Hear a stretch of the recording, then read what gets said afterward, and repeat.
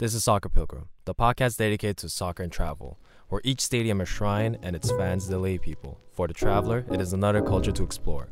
Welcome to the Soccer Pilgrim podcast with Jason Kim.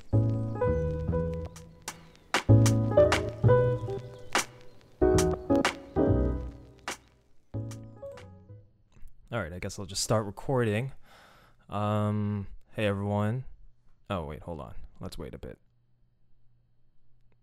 Okay, actually, yeah, we'll just start. Okay, so hi everyone. Hello, whoever's in here. Hello. Welcome to the live stream. I'm about 5 minutes late because I just had a soccer game and I didn't even change out of my jersey. For those who are watching the live stream, my team is not Elite FC. I used to play with them, but shout out to James. You know who you are, the guy who founded the YUL Soccer League. Playing at Notre Dame, the high school. Very good league. I played there for a season or two. Very good. But anyway, so today's topic, I wanted to talk about football and mental health. I'll keep this like maybe a 20-30 minute podcast because I am hungry and I do want to go eat. But anyway, so a lot of my friends have been asking me to do more of these live streams because they thought it was interesting. They thought it was fun. And honestly, why not? You know, we're doing this for fun anyway. And the last few days, there's been a lot of talks about athletes and mental health. And it's been a conversation that's been all over online. Hello. I haven't seen you in a long time. But yeah, anyway, so mental health in sports has been something that's been talked about the last week or two. And it's been an interesting discussion. I myself is someone who loves to play soccer, loves to play sports, who likes to be active. I see only benefits of being...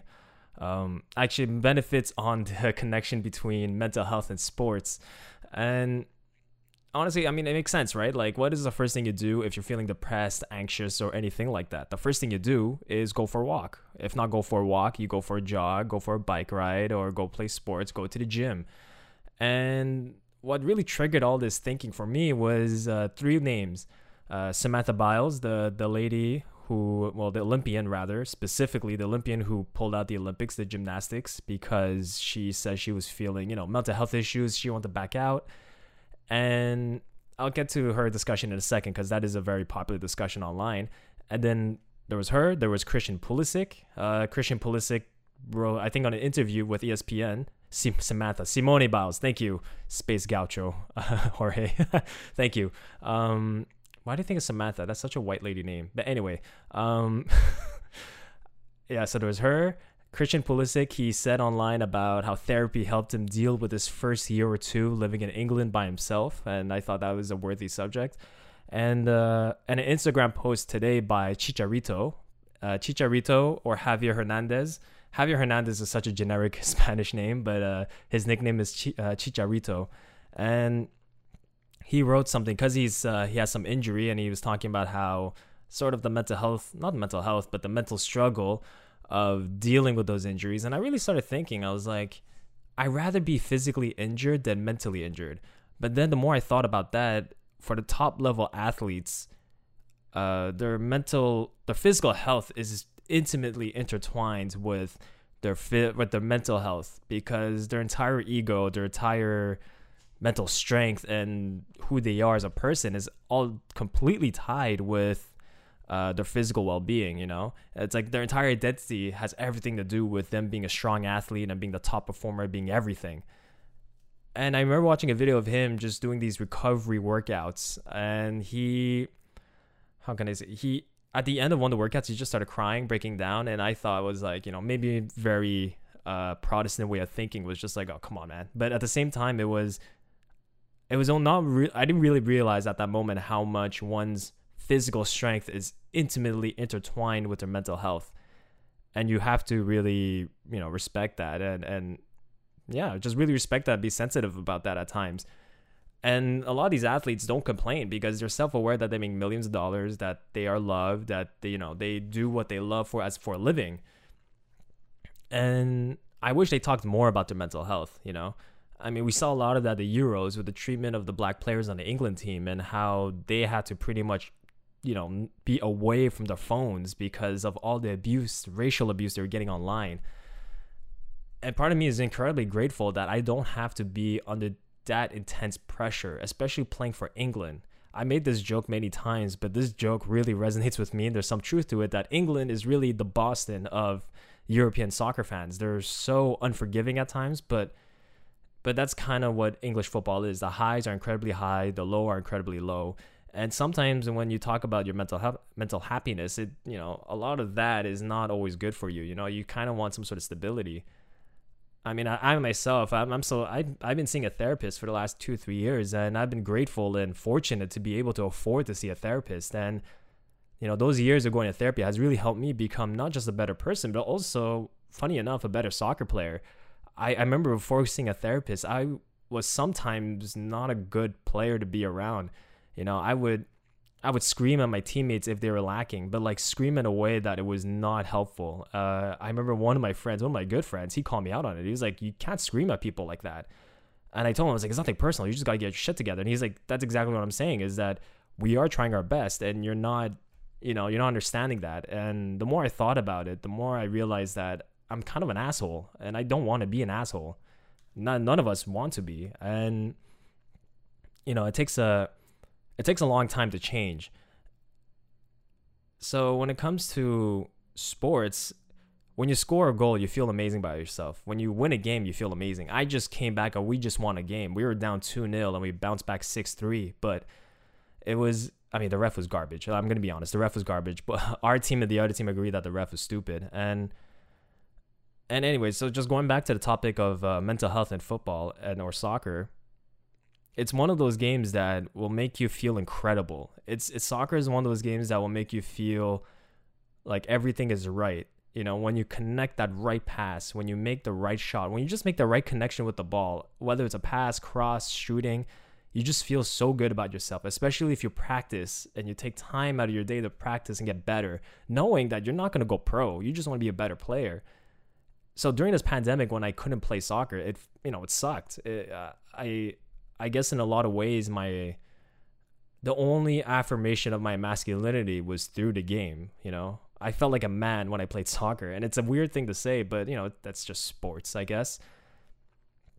And I'm someone who never really cared about that thing, about masculinity and all that, because it was introduced to me in a very toxic way. But the more I think about it, as a cisgender man, if you will, I mean, you got to think about those things. And if you take, for soccer player, or just not even just soccer player, any sports, you take the sport away from that individual, and it really rots them. Not rots them, but like it really undermines how they feel.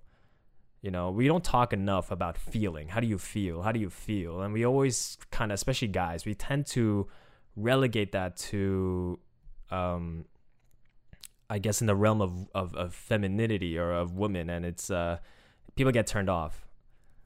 But anyway, so anyone who is on this watching the live stream, you can ask me any question if you want. Ask me anything. I'm an open book.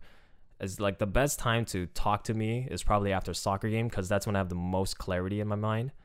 And yeah, so I want to turn the attention to Christian Pulisic and what he said earlier this week, and he was saying how more people ought to go see a therapist or talk to a therapist and see what that's like and help them get through things. Because a lot of times it's easy to be alone and in your thoughts and just be on Twitter and just go down a rabbit hole that will just make you worse. In all honesty, a lot of people like to use the internet to escape, but you got to balance that with internet and sports or something else. And he was saying how in his first year living in London by himself, it was a hard time. He had no friends, no one to talk to. It's a new environment, and he's still a young man of 23, 24 when he moved to London. And imagine yourself moving. I mean, I have a lot of friends who moved to a new country for university by themselves, and I can only imagine what they went through. It must have been incredibly lonely. And the more I think about his comment, a lot of people could easily relegate his feelings, saying, "But you're a multimillionaire. You're Captain America, Christian Pulisic. Why do you care?" Like, I mean, not why do you care, but why are you complaining? Shouldn't you be happy? You're playing football, you're doing what you love, and you're not doing like a normal 9-to-5 job. But at the same time, it doesn't matter what you do for a living. If you're feeling like shit, you're feeling like shit. Go see someone, go talk to someone. For me, the benefit of therapy is that at least I got to meet and find the right therapist who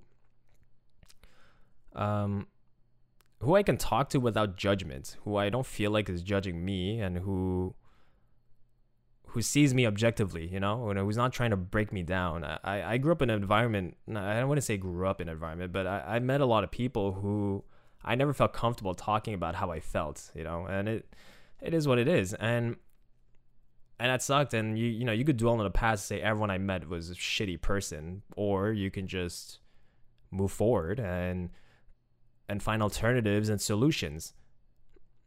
As for me, it was soccer. Soccer was that thing. That was the only thing I got complimented on. That was the only thing that I almost felt value for myself. It was one of the few things where I felt good about myself, where I felt like I was worth someone or worth something. My mind tends to go to a very, very, very, very dark place many times a day. And soccer is one of those things that helps regulate that and bring me back to reality and say, like, no, people love playing with you. People enjoy watching you play. At least I think. I hope people enjoy watching me play. But I don't know. I mean, it's a heavy subject. And I just came back from a soccer game, and I'm feeling kind of high for just playing, and enjoying the time and putting in the time of playing. And sometimes I wonder if we don't appreciate these athletes enough. Every time you meet an athlete and ask them what it takes to become a professional, they always say there's a lot of sacrifice. And I can't even imagine the kind of sacrifice it requires for someone to get to that next level. But yeah, so, and going back to Simone Biles, I remember when it was first introduced to me that someone had said that she was like a self-proclaimed GOAT of gymnastics, and that kind of rubbed me the wrong way. I was like, why? Who has the audacity to call himself the GOAT? But it turns out she's incredibly amazing. I don't watch that sport, so I don't know. But it turns out she's amazing, and it turns out that there's also kind of like a team aspect to the game. And the way it was introduced to me was that she was, letting her team down by I guess stepping away from the Olympics for mental health reasons. She said that the stress and the pressure was getting to her. And there's an argument to be said that as a professional athlete, you need to be prepared for that. That's what it means to be a pro athlete, is that you're in a public eye all the time. You're constantly criticized and scrutinized, and you need to have a mental toughness about you if you want to get to that next level. And honestly, I've met so many people who've got what it takes at a technical level to go professional. I've watched enough pro games live to know what it takes for you to be a pro, to be at the pro level in terms of physical ability. But no one ever talks about or considers the mental aspect, what it takes to become pro. I remember having this discussion a long time ago with someone who said that, he was talking crap about the Montreal Impact. Oh, everyone at Montreal Impact sucks. I know so many amateur players are way better than Montreal Impact players. Yeah, we've all seen those players and we've all said those things, but what those people always fail to mention is that the reason why those pro players are pro is two reasons. Three rather. First one being their family probably had enough money to put them through youth academies, get the best trainers, the best food, the best everything, and that's how they become pro. Another, besides the physical and technical ability, second is that they have the mental toughness. They have it, despite the fact that they might not have the physical ability to be Cristiano Ronaldo or play the Premier League, but the threshold of becoming pro is not just physical. It's like, can you take it? Can your ego take the beating every week to say that, to hear 20, 30,000 fans, either chanting your name or trashing your name, your ego is on the line all the time. And that's a very fragile thing. You can also say that, that's all confidence. If you're a very confident person, you'll be fine. But sometimes your confidence will crack, and when it cracks, it's not pretty, And then lastly, the third one is luck. You just got to be incredibly lucky. They say 1 out of 1,000 kids will ever become pro, and a lot of that has to do with luck. And that's the one thing that I love about the beautiful game, is that you can't really prepare for luck. You just hope that it happens. That's why people believe in God, because you get so lucky. You're like, maybe there is a God out there. Who knows? As myself, as someone who used to be a religious person, whether though I believe in God or not is still up for discussion. I always tell my friends I put Jesus on hold, and I believe that I did put Jesus on hold. It's funny because one of the persons on this live stream was my youth pastor, and I have a lot of love for him. And he's actually the man who was on this live stream earlier. He was the one that brought me to Chad as a missionary. Well, for those that don't know, I used to be a missionary for like I don't know how many years, and I was in Chad and I played a lot of soccer in Chad. And I gotta be honest, I've been thinking a lot about my time in Chad, not just as a missionary, but playing soccer with the local Chadians. And it was some of the most fun I ever had. It really was the most fun I ever had. I felt like an Anthony Bourdain moment. Oh yes, yeah, preacher. And yeah, I really do miss Chad. It was really one of the most fun I ever had, because that was the one thing I realized, that soccer is genuinely a universal language. That in Chad, they all speak French, and being from Quebec, it was easy to communicate. But it was, even if we didn't speak the same language, it was through football, we just communicated and understand how to play the game, but just also to I guess we learned a lot about each other as players and as people through the game. You see a lot of people's insecurities, you see a lot of people's confidence and strengths and strives through soccer. The other day, this past Saturday or Sunday, I was playing pickup soccer with my sister's boyfriend and his friends, and we were playing pickup soccer. And there's one kid who just, every time they pass in the ball, he had an Arsenal jersey. Let's call him Arsenal. Every time you pass Arsenal the ball, he would only dribble and never pass back.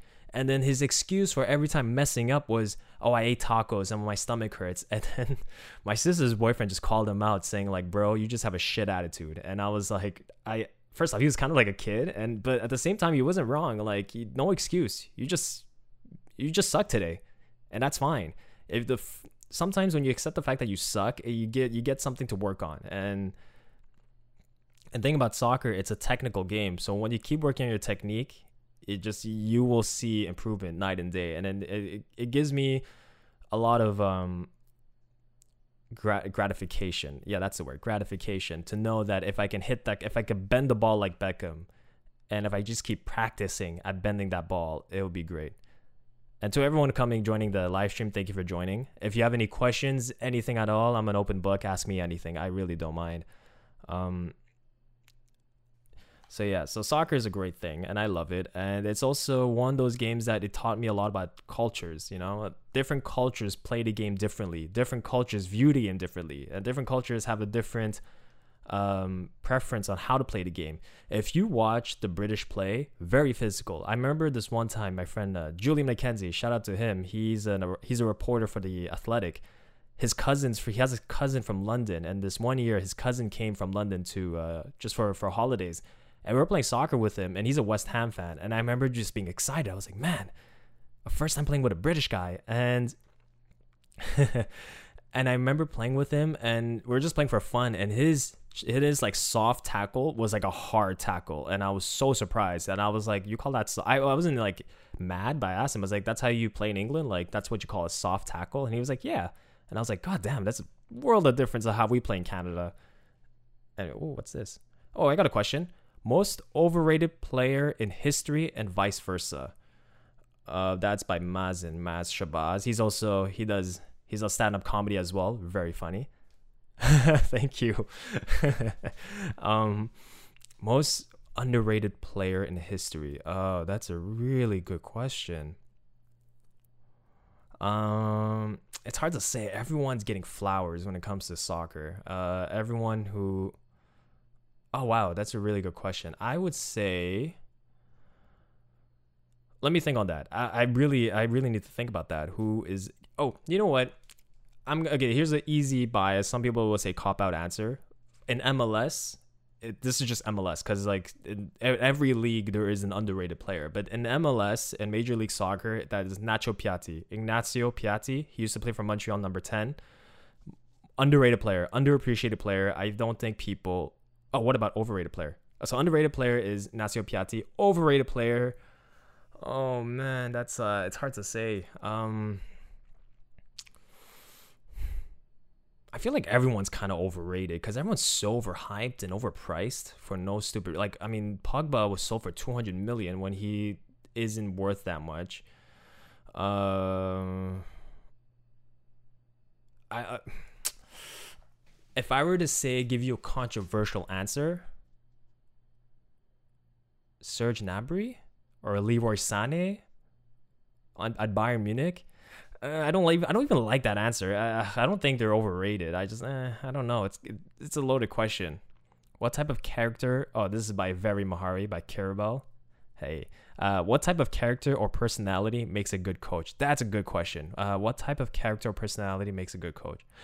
Okay, if you've watched Last Chance U on Netflix, that's a Last Chance U. It's all about football coaches, and it's about like players who just players who could make it to like Division 1 football, and then later to the NFL. Those players who have like personality problems or whatever, they get sent down to like lower division football teams, and that series tells you a lot about what makes a good coach. And for me, the best kind of coach or the best kind of personality is a coach who can adapt his coaching ability to each individual player. You get coaches that just love to scream. Yeah, season 1 is amazing. I love season 1 of Last Chance U. And so you get coaches who could scream a lot, but the kind of coach that I want is the kind of coach who can fit his teaching. Let's call it teaching. He could fit his teaching method to the individual player. Some players need to be screamed at. Some players need to be talked to softly. Other players need to be given some sort of incentive, saying like, "Yo, you played like shit, but it's okay because you are an amazing player, and this is what you need to do for next game. Be more constructive. Be more objective." Some players need to be coddled. Other players need to be screamed at. And to me, that's, I guess, best kind of coach who can really tap into the human you, who understands what makes you, gets the best out of you. My favorite teachers growing up is a teacher who sees you not as just some annoying student, but as this person that could become a better person by being a student. If you understand what I'm saying, they don't just see you as a student, but they see you as a person, as a kid who is learning. And coaches who tune into that get the best out of players. So if I were to think of a coach who does that best, I think Klopp. Jurgen Klopp at Liverpool is that kind of guy. Like I'm a Liverpool fan, so I'm obviously biased, but when you see his coaching method, it is completely catered to each individual player. There's some players he screams at and you can see on the sidelines, and there's some players he like hugs them, hypes them up. He's like, "You're good," because he inherited a Liverpool team of losers. Honestly, like, this Liverpool team was that he inherited wasn't that great. So yeah, that's a good question. And I feel like when it comes to, especially on the topic of mental health, you want the coach who understands how to work with that ecosystem in your mind. You know, every mind is like a different ecosystem. You don't want to, and you want that to stay balanced. You know, every religion talks about having a balanced lifestyle of some sort, and a lot of that has to do with understanding how to navigate tumultuous waters, if you will. And I think Klopp does that well. Anyway, so if you have any other questions, shoot them anytime. Ask me anything, even personal questions towards me. I don't mind. But I'm gonna keep talking. And but yeah, so I think my generation of players, we're kind of on the threshold of people who are starting to learn more about mental health and take it more seriously. As a matter of fact, I knew a guy I used to play soccer. I never really played with him, but I played against him, and he was also a referee for a lot of my games. And he passed away recently, and I don't want to talk too much about it. And he passed away recently. He committed suicide, and when I think about mental health, I knew he was going through some things. I've heard through the soccer community, if you will, that he was going through some things, and to hear that he passed away, it was heartbreaking for me. I wasn't the closest to him, but I mean, it was, you never know what people go through. And sometimes I always thought that just playing soccer could solve all those things, but it doesn't. And it's okay. I mean, it's not okay, but I mean, it's life. So for me, like, that's why I love soccer so much, is that I meet so many different people, and when you win as a team, it's an incredible feeling. The team I'm on right now that I just played with, I've been playing with them for the past like 5-6 years. And at first we were just individuals, like really, we were just individuals learning how to play with each other. And I remember as soon as we get scored on, our our mental collectiveness would just crumble. We would, if we get scored on, and we would just, you just, all the air of the room was sucked out. You know, all the energy was sucked out of us, and we were just like, oh man, we're not gonna win this. We're not gonna win this. But through years of playing together and gaining experience and just like becoming men, if you will, we learn how to overcome that obstacle. You know, like today we were down 2-0, but we didn't give up. We were like, no, we got this. We got this. We can bounce back. And this is the second time this happened to us this season. We were going down 2-0. I mean, there's one game we went down with a red card in the first 5 minutes because of a handball. But we didn't say, oh, we're screwed, the game is over. We didn't say that. We said, okay, it's a challenge. We could do this. And we won that game. And today we were down 2-0, and we said, okay, we know their weaknesses. The goals that got scored against us was our mistake, and that's something we have control over. We could bounce back. And we did bounce back. We won 6-3. Granted, the referee was fucking garbage, but whatever. That doesn't change the fact that we won. And you know, more and more you meet people who give up easy. You meet a lot of people who tend to give up easy. So, you know, I'm like that too sometimes. Sometimes I just give up easy, and I'm like, you know, discouraged, and I'm like, oh, I can't do this, and I'm like deflated.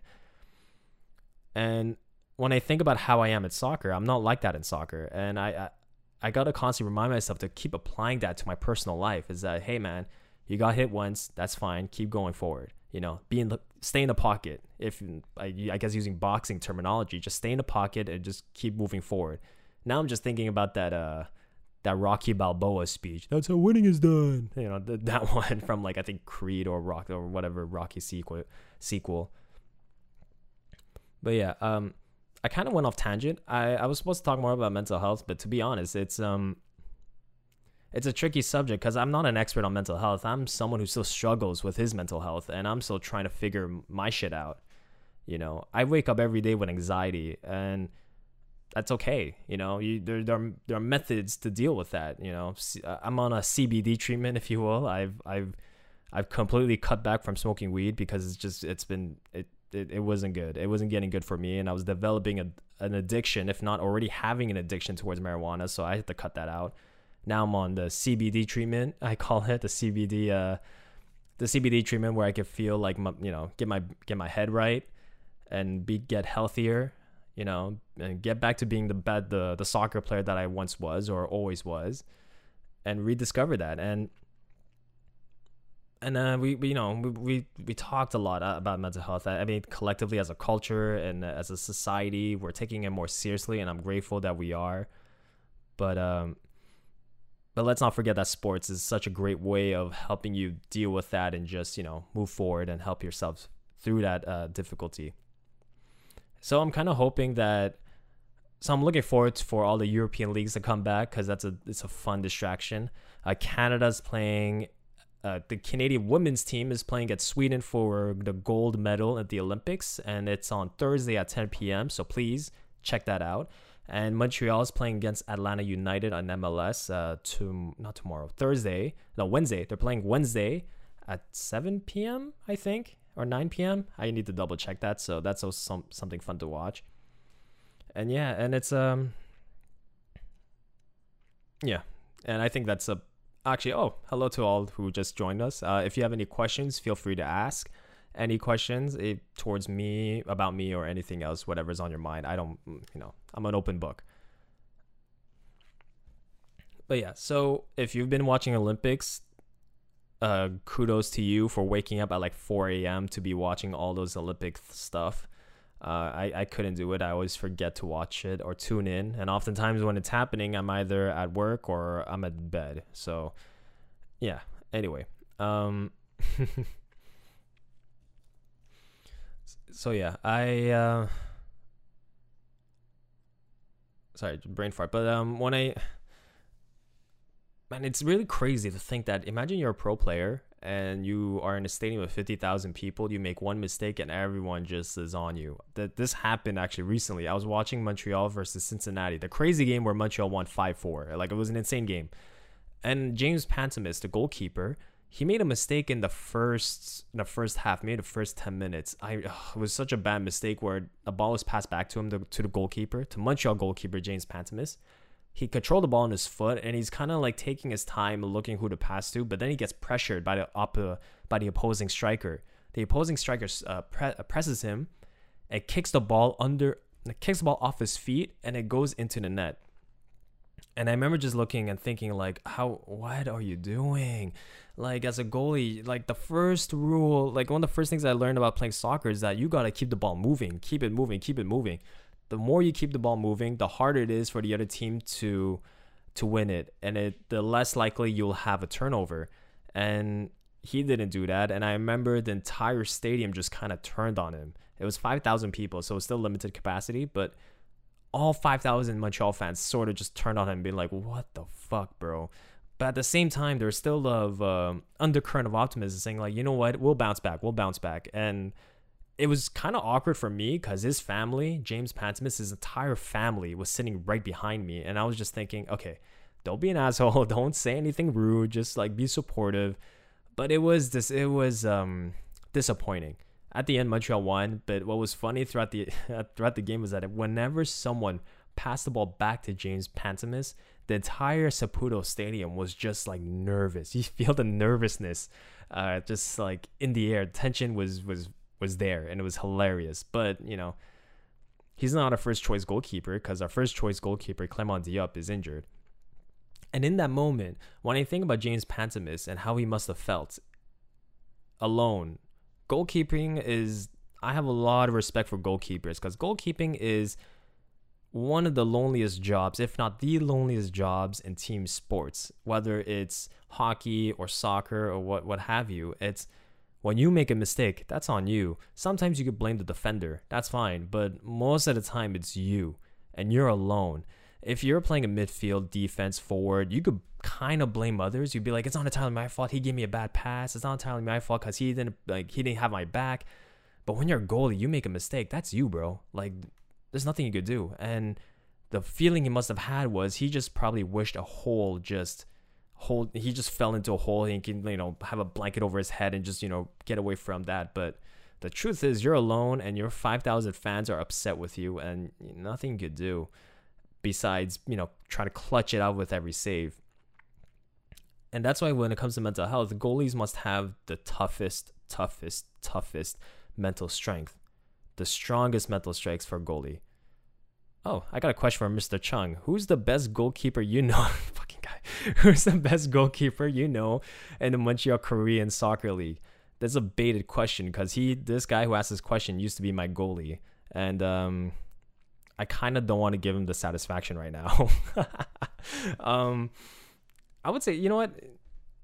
Yeah, fine. It was you. It was Eric Chung was the best goalkeeper in the Montreal Korean Soccer League.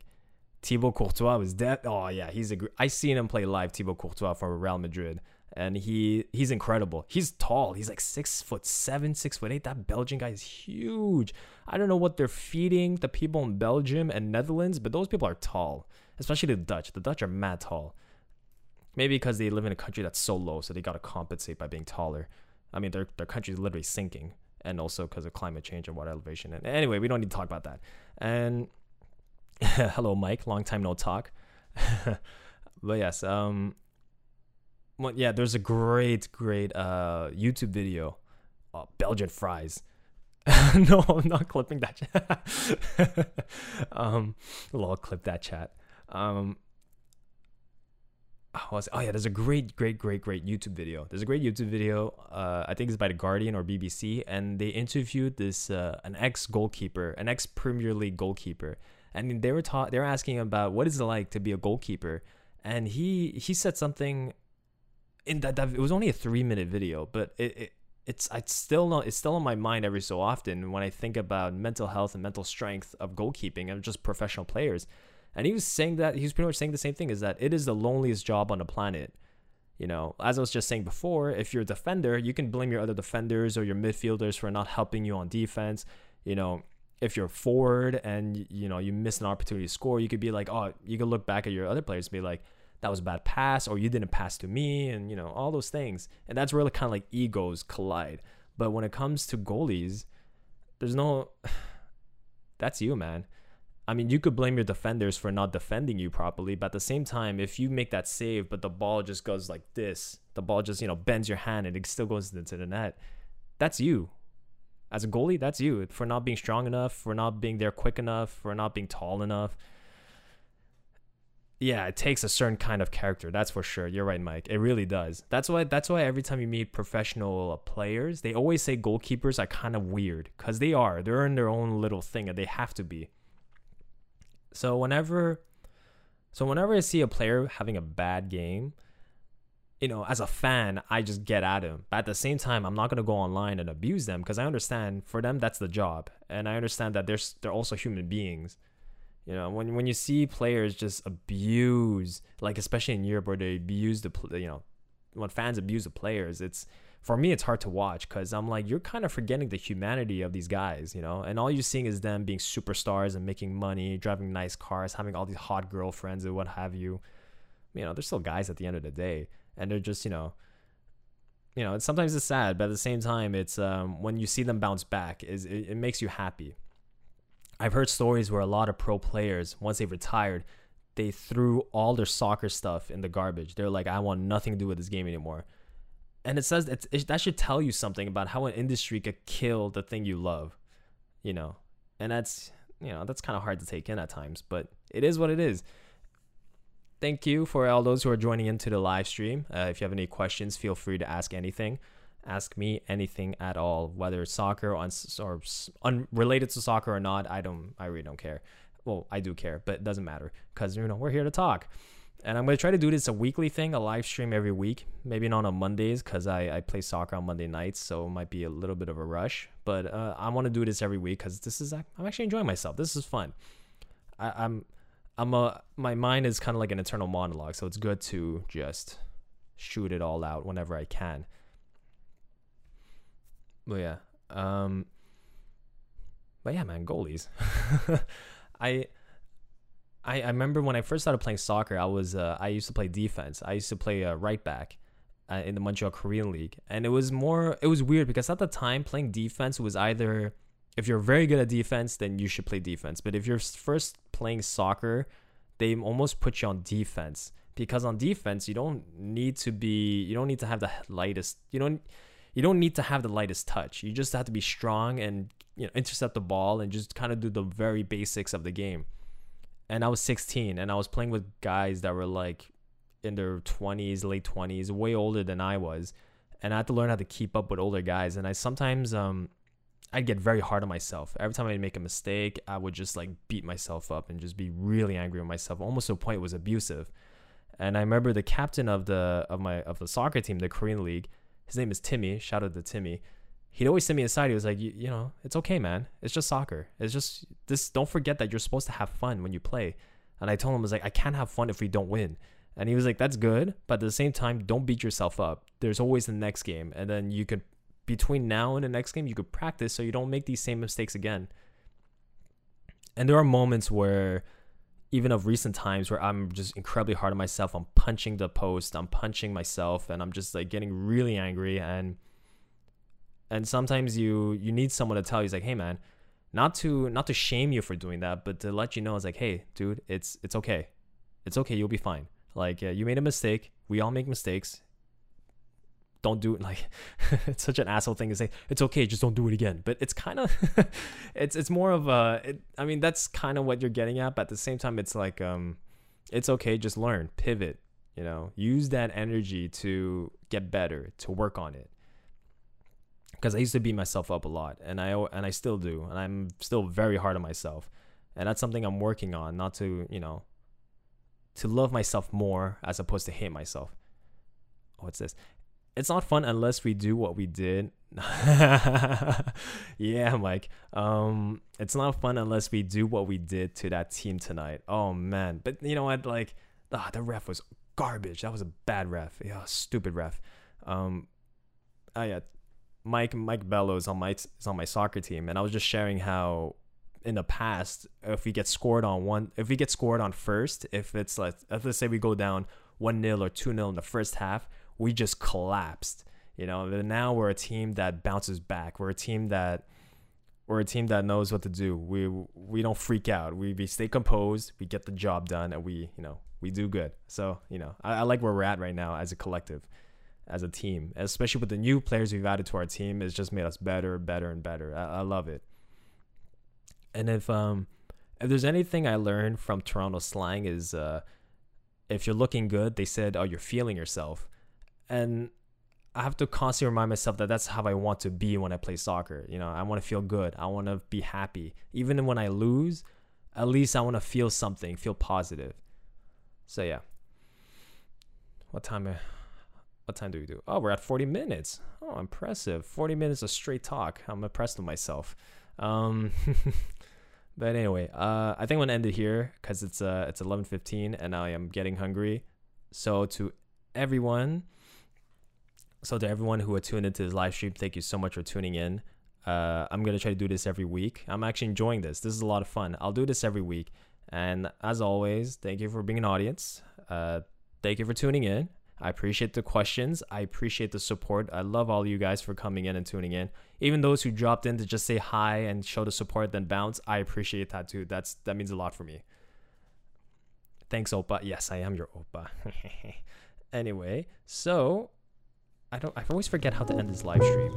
Do I click this? Do I? Oh no, that's not it. Oh, do I click the X? Anyway, bye everyone.